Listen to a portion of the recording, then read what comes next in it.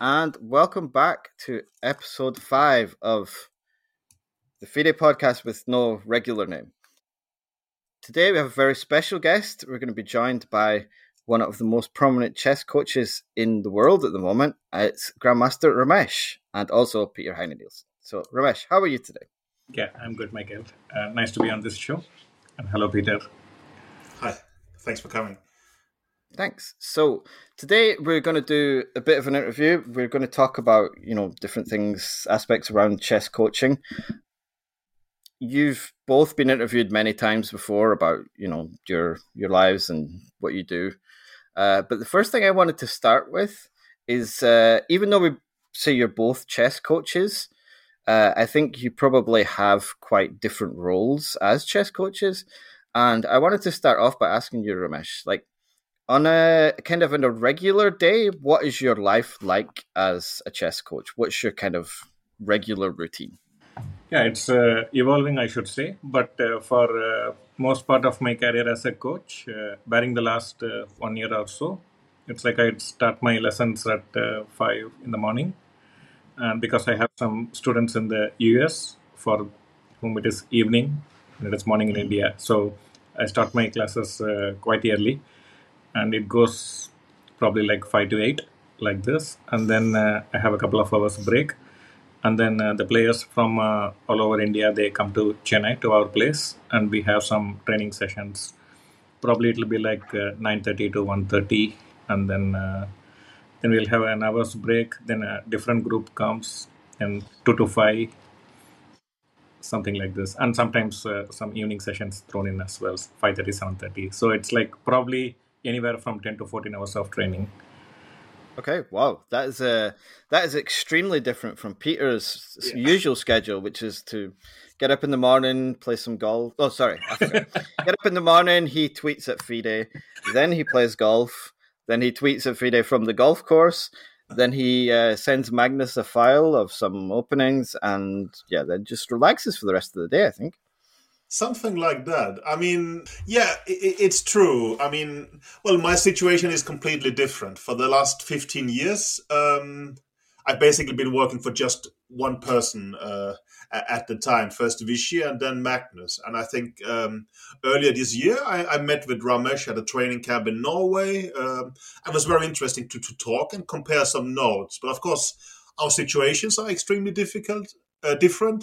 And maybe also our philosophies, or rather, I mean, I don't really have a philosophy, but I noticed at this training camp that Ramesh basically, he was willing to do a lesson all the time, had so much ready material, while I have barely given a lesson in 5 years. It was very unusual for me. So I thought that while we are both chess coaches, there's also very different, very huge differences in a way. But, well, you're right. My job is more to think of opening ideas, concepts. Today, I mean, Magnus is actually playing in Toronto sort of later tonight. So I was actually working at some kind of file before, but I still find time to do a podcast with you guys. I will sort of finish off the job. So it is extremely different in a way. And I'm very curious to hear about Ramesh, how he gets to form players very early and very successfully. I hope it's going to be interesting for the listeners. Yeah, so I mean, my second question was going to be, is it easier being a second than a trainer? But I guess that's pretty much answered itself already. Well, it's different, but my feeling is also, Ramesh, you're also a second at times, right? Yeah. As I mentioned, my schedule has been evolving during the last 1 or 2 years. As you might have noticed, Pragnananda has grown phenomenally in the last couple of years. He has grown much faster than we anticipated, and he's in a completely different league. And as a trainer, I'm also trying to adapt my methodologies and also to be still relevant in his career. And Peter has a lot of experience at this level. So I'm very curious to know how to handle players at this level. So I'm also here to learn from Peter. Well, let me ask first, how is it sounds wrong, but the power relationship with your students and with Pragnananda especially. I mean, who is the boss? I mean, for me, it's clear. I worked with Vichy, I worked with Magnus. I'm not there to tell them how to do. I'm more there to supplement and inflict their wishes. But you've worked with Prague since he was extremely young. It must Yeah. be strange.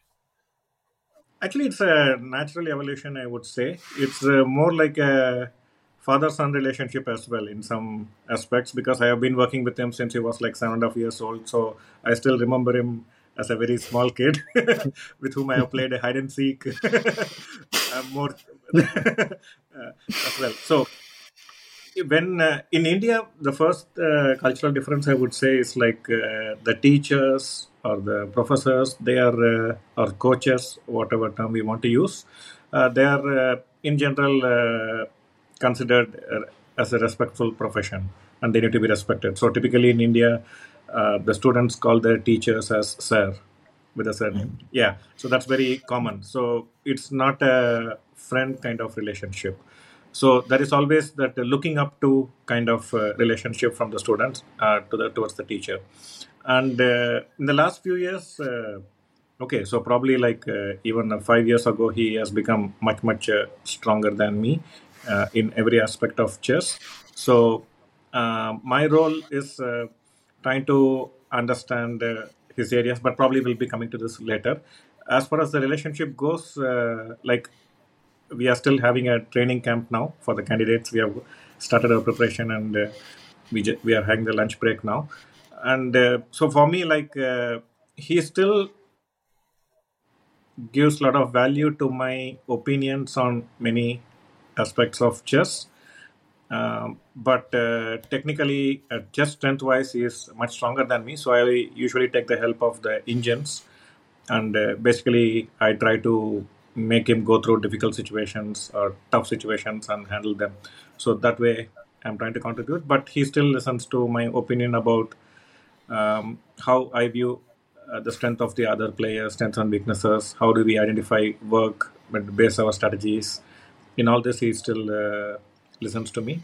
Yeah, now we are becoming more of friends. Yeah, it's an evolving relationship, I would say. Yeah, that's really interesting. And also, when you started coaching, I guess you had never really worked with a player of Pragnananda's level that he is now.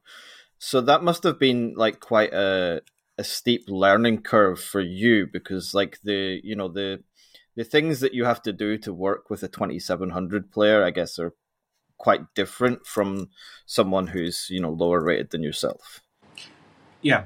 But the thing is, like, I also work with a few other players. I'm not sure how well the chess world knows them. For example, like Arvind Chidambaram or Karthikeyan Murli.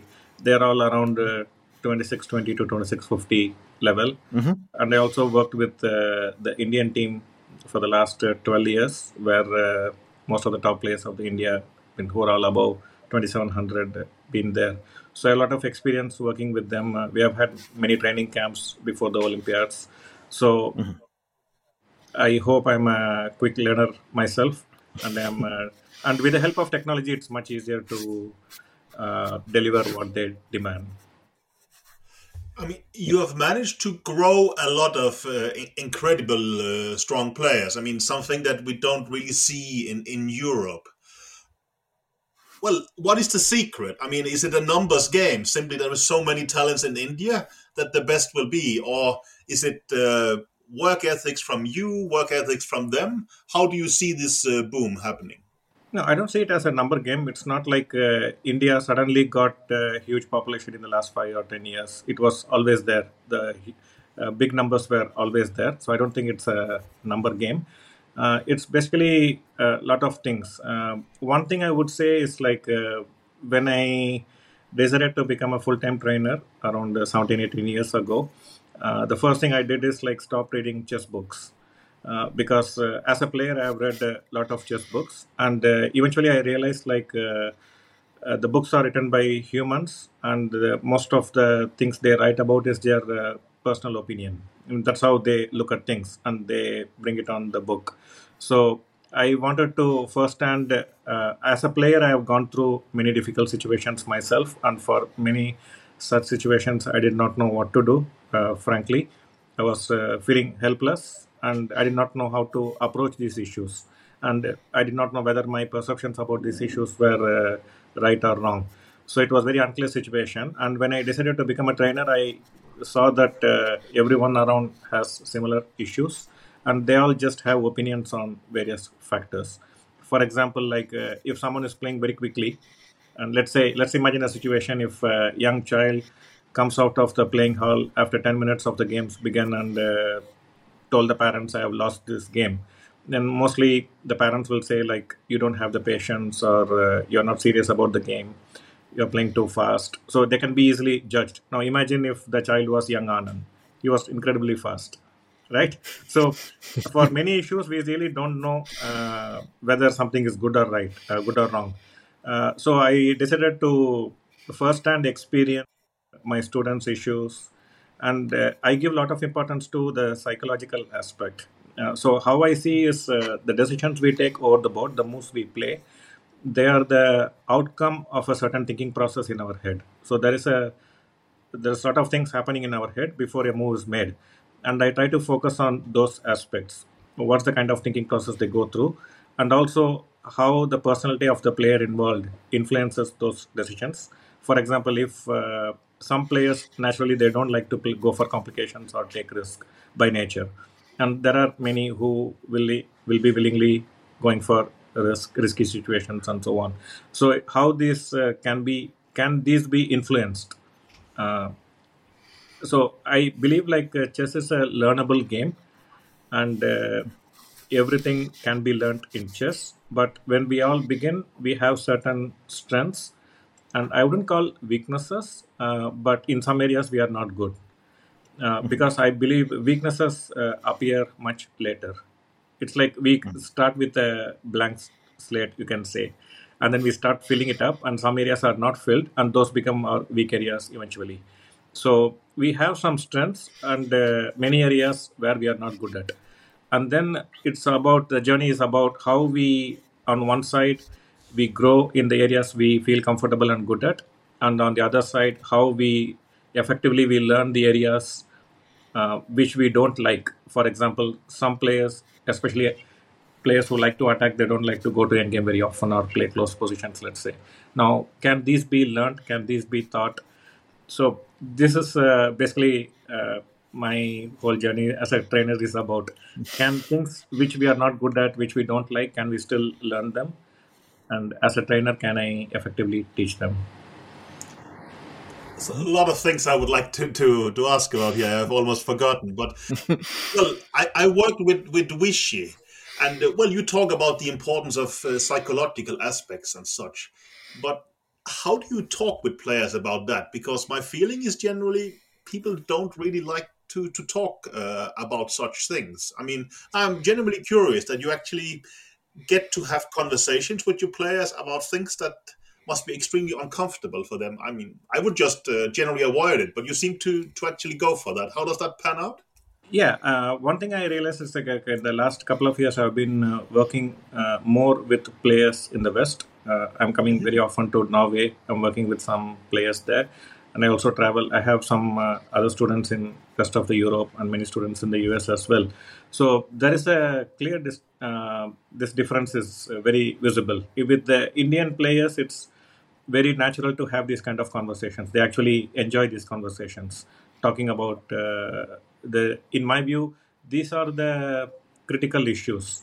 So the way I see is like there are many players who are at the top, let's say over 2,600, let's say, if we consider them very strong. Then we have probably around 200 or 250 players in the world who have crossed this 2,600 barrier. And maybe 99.9% of the players have not even reached over 2,000, probably, right?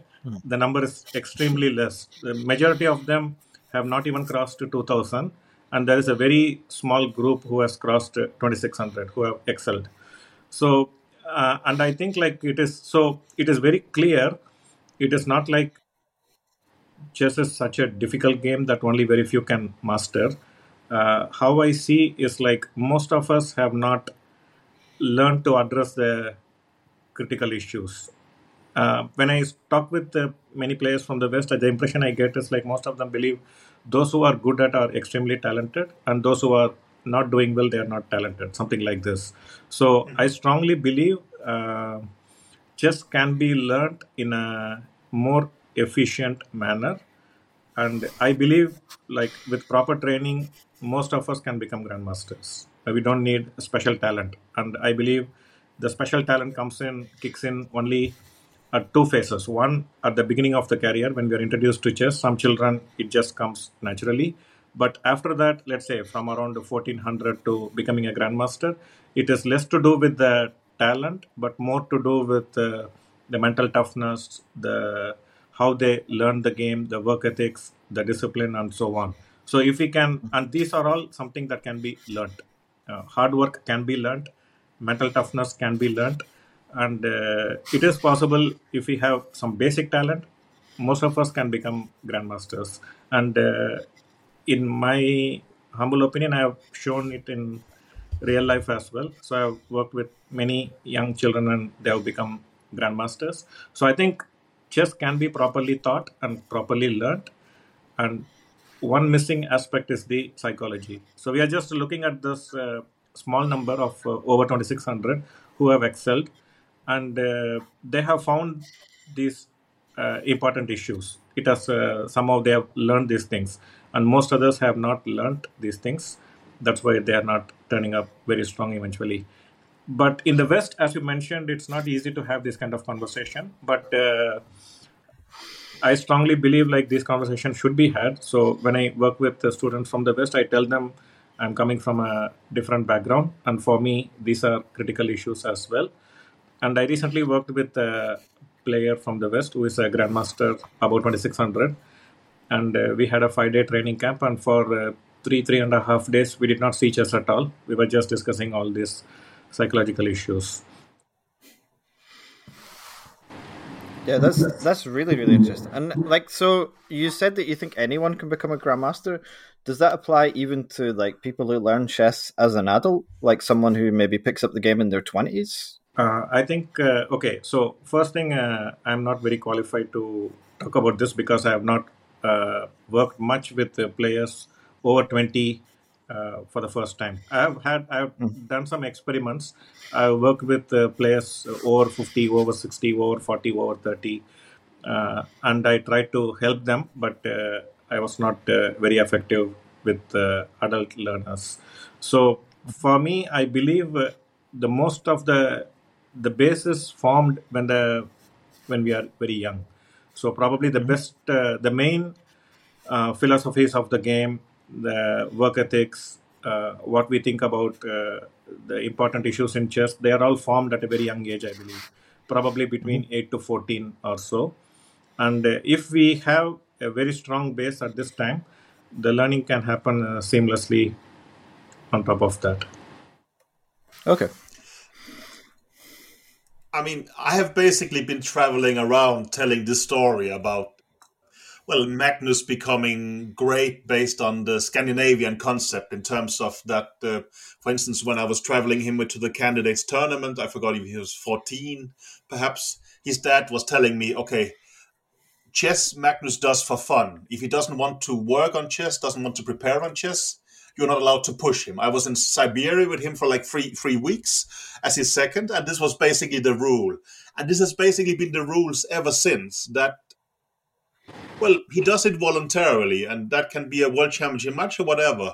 We do it on his premises, and I'm not allowed to push him one bit. No, I'm just curious that it is so different. I mean, would you see that from your perspective? Yeah, so this also I'm very familiar, this kind of thinking process, that I also feel like many in the West see that children should be taught just the way they want to be taught, and we cannot push them. But the word push can have a negative connotation as well, isn't it? It's like you're doing something against their wish, or even if they want it, maybe it is not good for them. So, yeah, I understand this reservation, and that is probably, in my view, one of the reason why many strong players have not come. few good young players coming up. But I believe in India, like, how to say, we value hard work as a virtue. So hard work is not something we look at it with a negative connotation. We don't see it as pushing the child. For example, let's say in the case of Prag, Vaishali, or Arvind, or many of the kids I've worked with, they genuinely love chess. Chess makes them happy, and so they want to learn more, and it is coming from their side.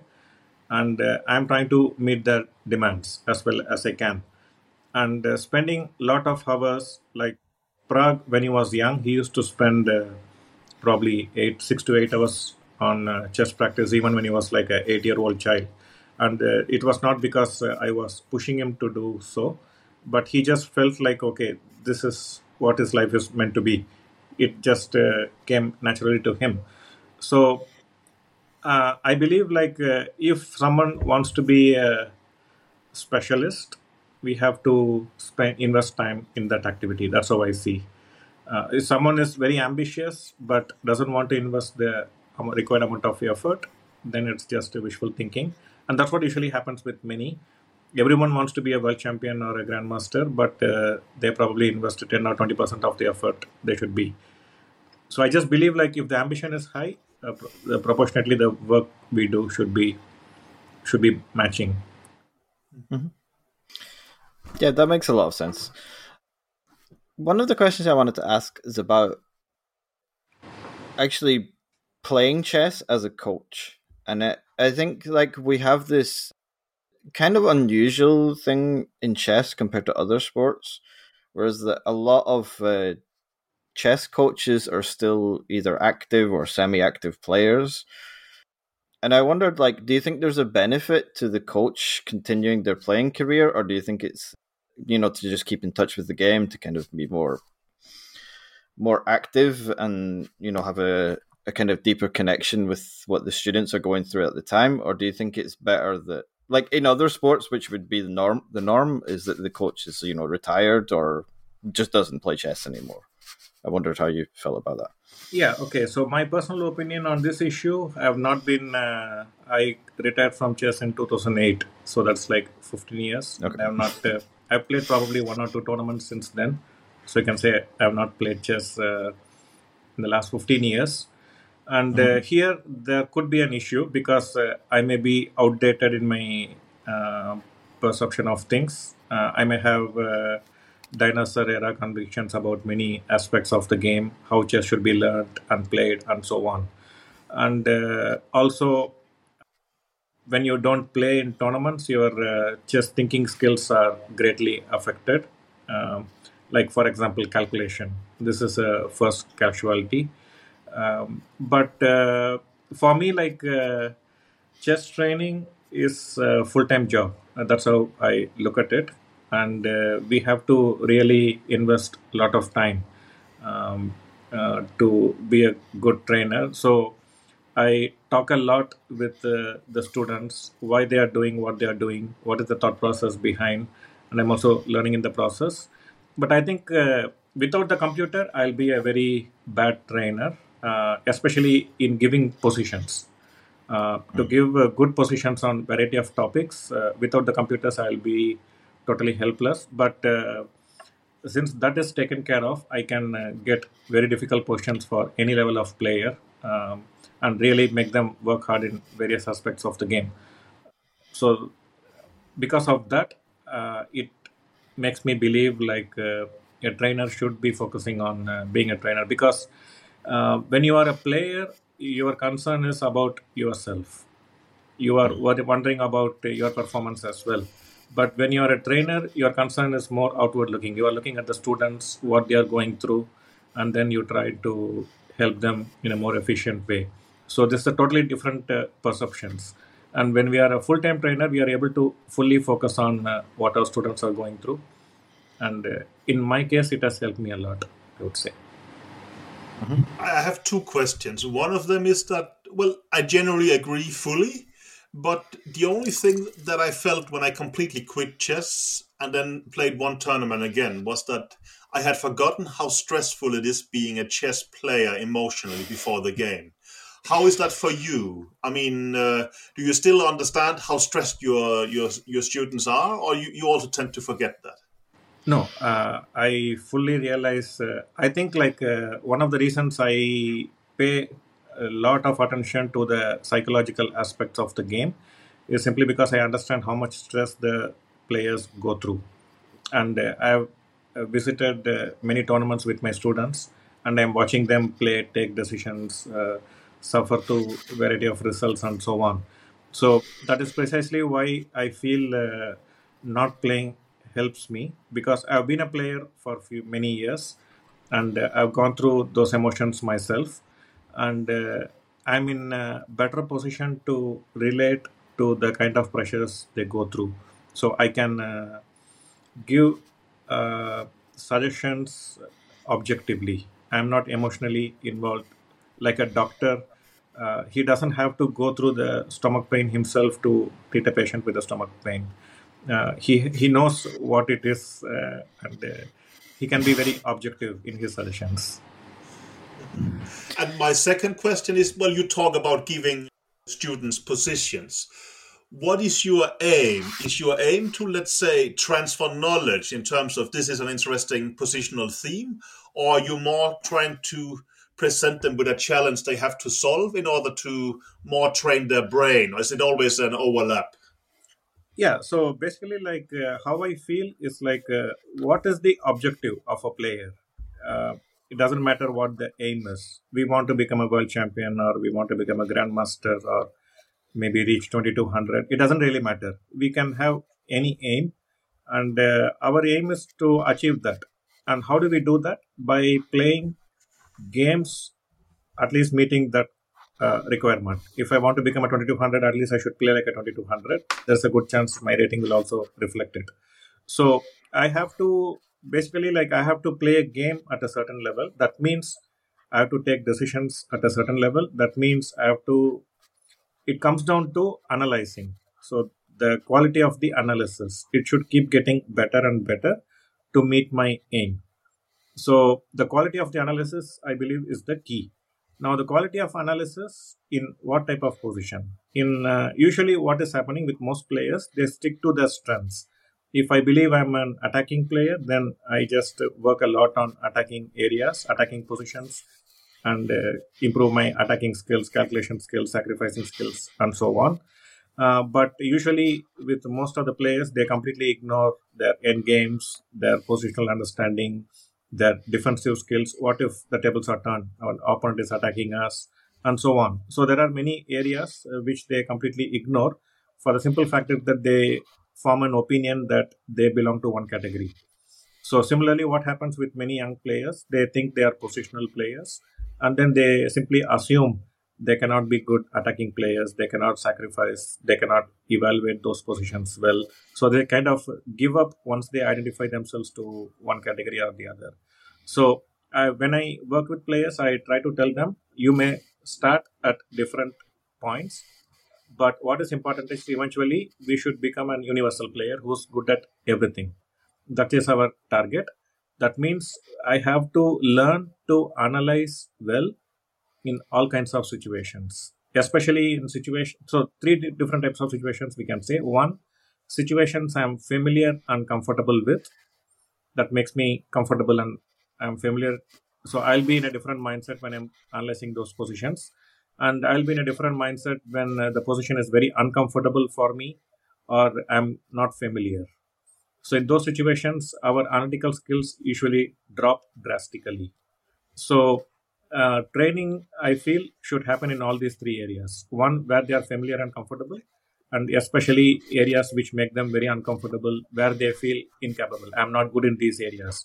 So we have to make them good and confident in those areas as well. So basically, trying to teach them to analyze in all kinds of situations. So I try to feed them positions initially to make them comfortable, give them positions where they feel comfortable and familiar, and gradually make it more and more difficult in those areas so they become good in handling very difficult situations in their core areas.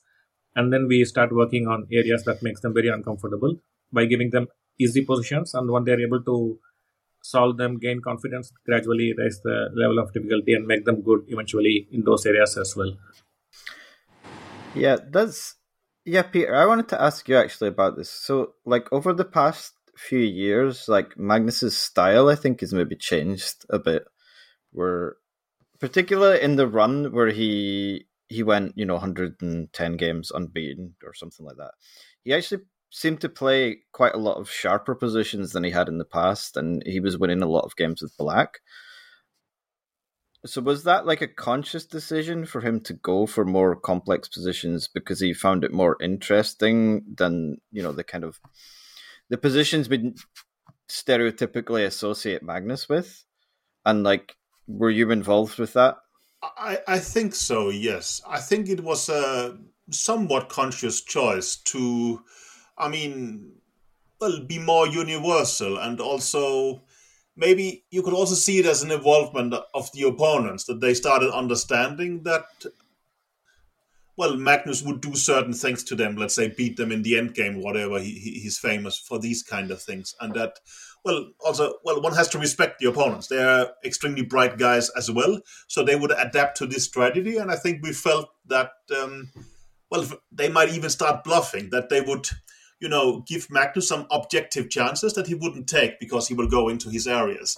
And, well, we thought it's important to make statements in terms of, well, Magnus is universal and that he can punish them because, well, we cannot allow them to bluff in terms of, well, they will avoid end games because they know, okay, we can give Magnus attacking chances, he's not going to take them. Of course, we need to make a statement that, well, he's capable of doing that. I mean, it's like sometimes they say in tennis that, well, if your forehand is best, you need to improve your backhand in order to play your forehand more in a way. And, well, we felt that Magnus should be more rounded like that. But I think also, I mean, we just got caught up in the process and started enjoying it in a way. And I think, well, Magnus generally feel, okay, life should be interesting. He should be capable of playing everything. And I mean, I think there are still stylistic choices that fit Magnus better than others. But I mean, for instance, well, he played the Sicilian against Caruana in a World Championship match. If that was bright, I don't know. It was incredibly interesting, at least, right? And I think also, if you want to have a very long career being the best, you also need to, do certain things, or at least Magnus needs to do it. Maybe Kasparov could just be, his sort of same self all the time, because maybe the idea of winning was enough for him. But I thought for Magnus, he probably wanted some kind of other development. But, well, it's something that we spoke about and tried to aim for. But what Ramesh describes is incredibly systematical work where, okay, I want to improve these things. The player says they have very open discussions about it. Ramesh will find positions, they will try to solve them, we will see how they react. It sounds in a more scientific ways, while mine would more be, okay, well, in this prep, I would say, maybe you go in this direction, look at these games a bit. It's clear what Ramesh does reminds me of university in sense of high level of material. I mean, not like a high school where you are just teaching the students, but more that there is a lot of interactions with them there. While Magnus is, to say that he's like an artist is a bit too strong, but it's not far off in the way that it's a more creative and random process. I almost wanted to ask Ramesh that, well, when we talk about the absolute best players in the world, you said that, well, you think hard work is defining, not necessarily talent. Well, how do you see the best players? I mean, Magnus, Caruana, Ding, Nakamura. How do you see the mix of talent and hard work there? Yeah, so hard work, the way I understand hard work is probably slightly different from what most of us equate to. So most of us believe hard work is more work. So I try to emphasize this to young children. So basically, I believe there are certain qualities which will help us in becoming strong players. And these qualities are better imbibed at a young age. So I talk about all these qualities, explain them in very clear terms which they can relate to. So what I normally do, let's say if I want to explain hard work to my students, I will take 2 pawns and then say I want to build my biceps, and I start doing like this with the pawns. And I say, like, if I'm going to do this for the next 10 hours and for the next 5 years, will I be building some significant biceps? Every child will say no. Then I say, am I not working hard? I'm doing this for 10 hours a day. So it's a lot of work, but it's not hard work. And then I say, like, let's say if I try to push this building, push this wall, and then I put a lot of effort in trying to push the wall, nothing happens. The building just stays there. But if I do this for maybe 20 seconds, maybe I'll put some biceps in this 20 seconds. And if I do this every day, I will start putting muscles. So then I ask the kids, like, what do you learn?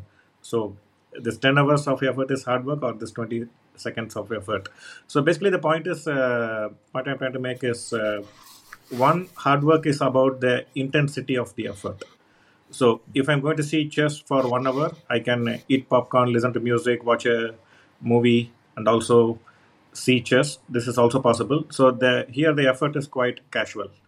But when I am fully involved in that activity, then I believe that is hard work. So one, I am fully involved in what I am doing, and two, I am putting my best effort into that activity. Then I believe it is hard work. So it's not the quantity alone. Quantity also makes a difference.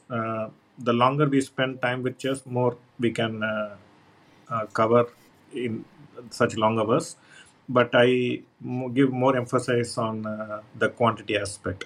And the second I would say is, hard work is, most of us, as I mentioned earlier, we prefer to work on things that we feel comfortable and we like. But hard work is also coming out of your comfort zone and putting a good effort in learning things that does not come easily to us. So there are some things that will not come easily to me, and I have to put a very good quality of effort and time into mastering those areas as well. So this is how I see hard work. So from this aspect, all the successful people, like I said, the 200 or odd players, let's say about 2600, they have in their own way learned these things and they have been applying. And that's why I believe they are all strong. And more efficiently they do this, the higher they grow. And there are other aspects as well. I have seen many 2650 players who are very insecure when they compare themselves with players about 2750, let's say, and then they feel I'm not good enough. So these kind of issues are there with many players. And recently I came to know that many 2700 players also have some of these insecurities. So on the other side, one is about the work ethics. On the other side is about how we learn to deal with these insecurities, lack of confidence, or low self-esteem issues. And the other is how we can avoid getting in this mess altogether. So from young age, it is possible to teach an alternative way of looking at things so that these issues don't crop up so easily. So I mean, well, you're basically saying, I mean, someone can be working 14 hours a day, clicking with the computer, looking at openings. That is not hard work by definition. That's just spending a lot of time. What you say is hard work is that, well, you know that you have some issues that are uncomfortable for you. For instance, I don't dare play the Sicilian, or I try to make too many quick draws, and that I address these issues and I try to do something proper around. That is hard work. Or how should I understand? That is one aspect of the hard work. But the thing is, like, now again, one of the issues is, like, whenever I'm going to confront uncomfortable or unfamiliar areas, my mind needs to be good. For example, usually people do this when they have a bad tournament, when they get bad results. They try to address their weak areas. But probably that is not a good time, because we are already pessimistic and not receptive. When we are in a negative frame of mind, we are not receptive to changes. We will want to stick to our strength areas. We wouldn't want to try new things or take risks. So, but when we are in good form, when we are believing in ourselves, then we are more open-minded, I would say. That is a good time to address our problem areas. So, when we are struggling with some issue, if the form is good, it's better to directly address it. If our mind is not in good form, not in good shape, if you are pessimistic or lacking confidence, it's better not to worry about what we are doing wrong. It's better to stick to what we are doing well and try to do it well. And once we gain the confidence and the form, then we have to address the difficult areas. So the timing also, in my view, is important. Can I ask something? Yeah. Well, but I mean, I thought what you talk about is long-term things. How do you find the confidence to, well, that your student will not kick you away because you're trying to do some very long-term thing and he loses the next game? And, well, I mean, well, for instance, now you're training for the candidates tournament. I assume the goal is that you want to perform in 4 months, not that you want to build yourself strength-wise for in 5 years or something like this. I mean, Okay. So I always tell my students like we are in this for long term, and I generally don't work with players who are in this for short term. So like many players come to me and say like, okay, I have the national championship coming in 2 months. Can we start working? I usually say no. I don't believe in working in short term. So even when Prague qualified for the candidates, I told like, okay, candidates is just one stop in the journey. So it's like we are going from point A to point Z. This is probably, I don't know, maybe F or G or H, whatever. So candidates is in itself a very important milestone, an important tournament, but I don't think we are preparing for the candidates per se. And we are still trying to work on a long-term basis. So basically, I feel like we have to keep building our strengths, and wherever we have developed weaknesses over the years, try to address them at the right moment in the right way.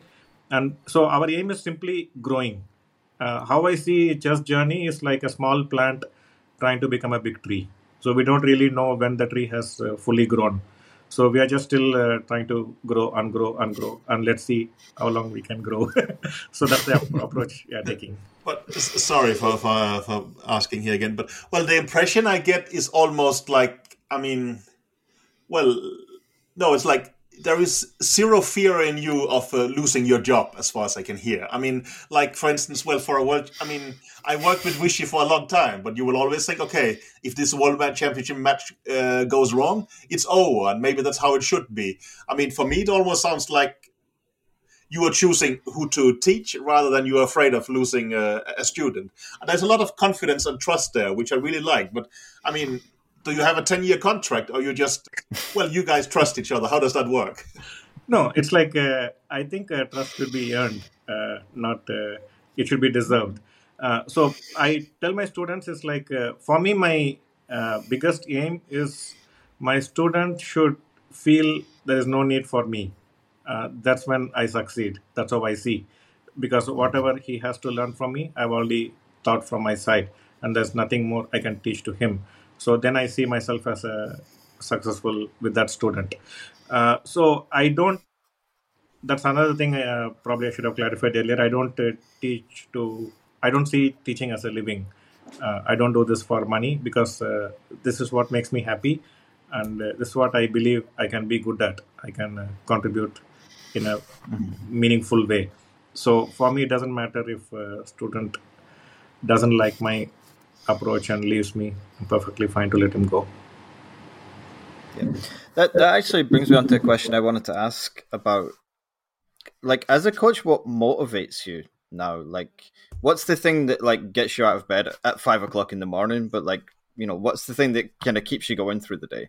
Yeah, basically, like for me, only few things are very important. One, I really want to make a difference in my students' life, in their chess, and I just don't want them to become good chess players with a shitty personality. I want them to have a good personality, be a good human being as well in the process. So I am trying to teach chess through these values they cultivate. So they have to. So for us, like when I work with the students, I try to tell them. So we are not playing chess for the rating or the titles or becoming popular or making money. All that is kind of a byproduct. So it's like the analogy I normally give is like, so if I am walking in the sun, my shadow will be on the floor, and the shadow is basically like the outcomes, like whether I make money, good money, become popular, or I have more followers on Twitter, whatever. So that is the reflection, and my effort is me. I am walking, so my shadow should follow me. I will not run behind the shadow. So all these things, they should come to you. We don't go towards them. So then why do we put the effort?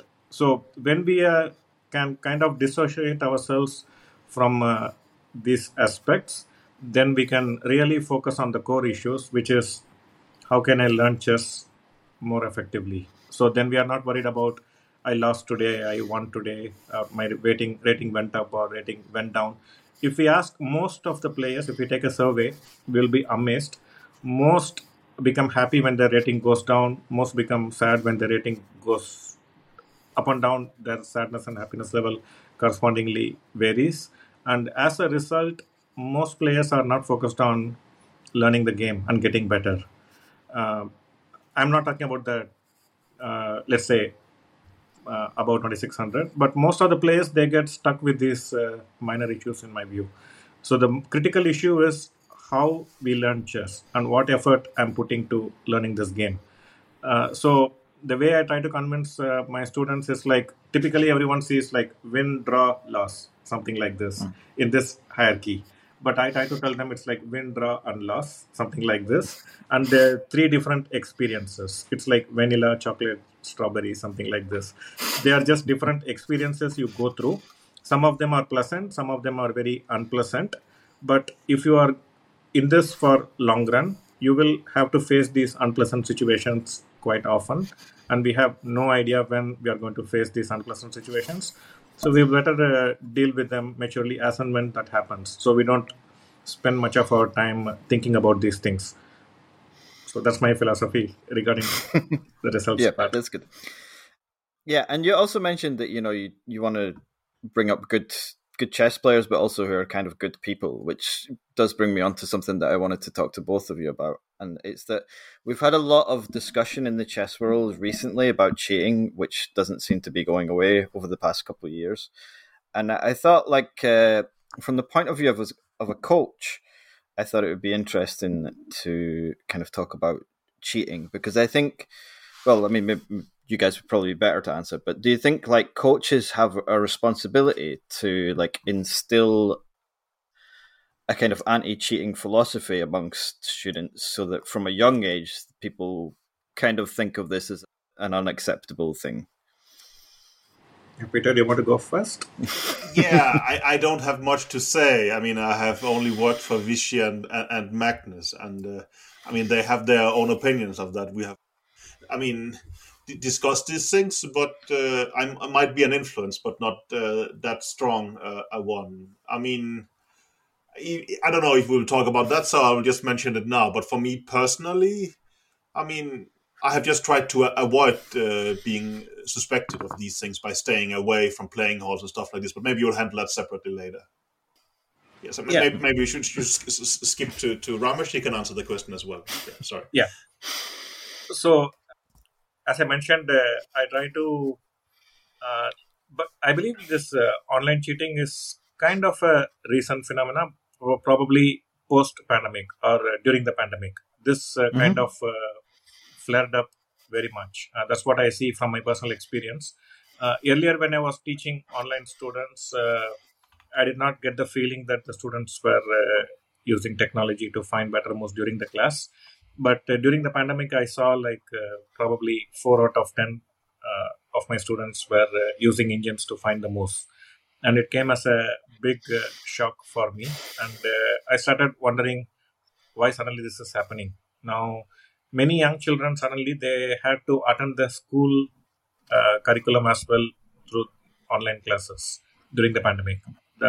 Because the schools were not open, the learning was happening online, and they became very tech savvy at a very young age, and then they also learned many shortcuts. What was happening in school syllabus curriculum is if a teacher gives them a topic and asks them to write a essay, Many children, my daughter told me, like they just go to, there are some websites where you can just type the topic, and in few seconds you will get a 100-word or 200-word essay. And there are other websites where you can, so everyone of the student from the classroom, they go to this website, they will get the same output. Then the teacher will easily catch. So there are other websites where you can feed this, and it gives the same 100 thing in different words, in 100 different versions.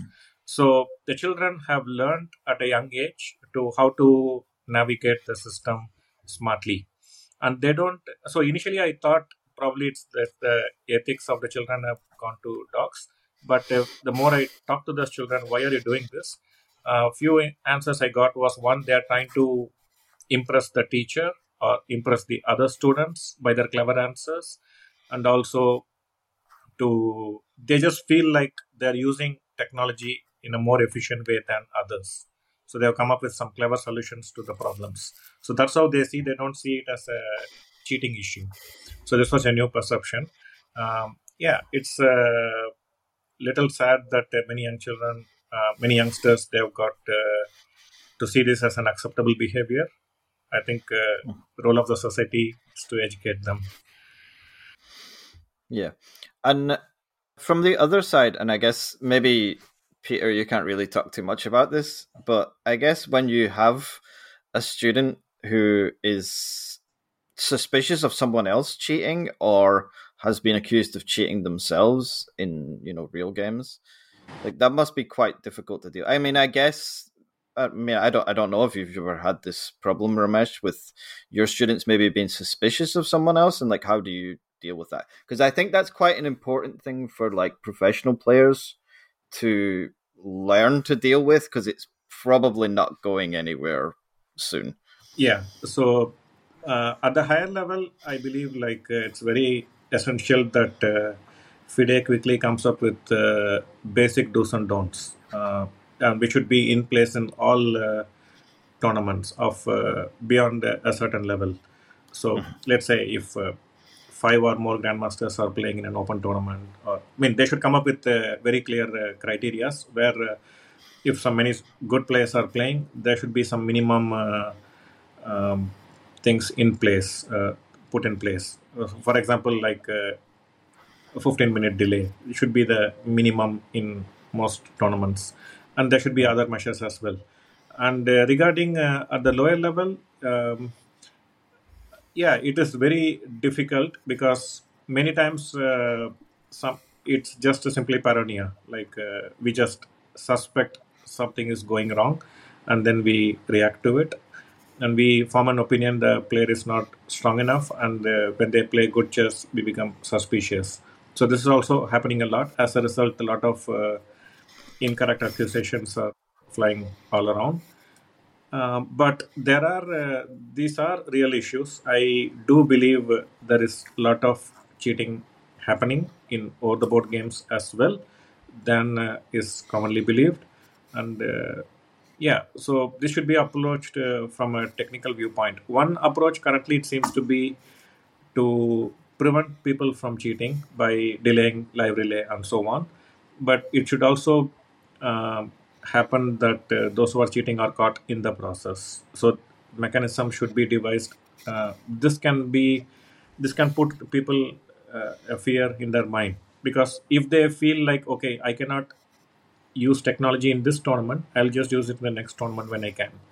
But if I realize that I may be caught in the act, then I would hesitate more. So it should be tackled from both the viewpoints, I would say. Yeah. I do have some experience. I mean, when Wishy became the world champ, when Wishy didn't become the world champion in 2005 in St. Louis, it was won by Topalov, and there was some were making accusations almost openly, I would say. Then Vichy had to play him in a world championship match in 2010. And of course, we were talking about it there. I think generally what our approach was that if Topalov is cheating, we're going to lose. It's as simple as that. I mean, and we basically accepted the fact that that's how it is. I think even at some point after 2 games, we thought, okay, they hit exactly at the weakest spots in our opening preparations.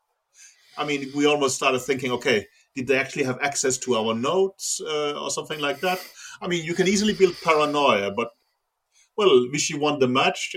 Things went well with openings from there, so it didn't seem realistic. But of course, paranoia has crept in much earlier in a way, and I think well, Vichy he had some kind of expert with him that was perhaps sitting in the playing hall looking for signals or something like that. But generally speaking, I think we were just resignatory towards it. So it's not a very new thing, but I agree with Ramesh that probably pandemics has pushed a lot to it, and now it's of course taking a lot of.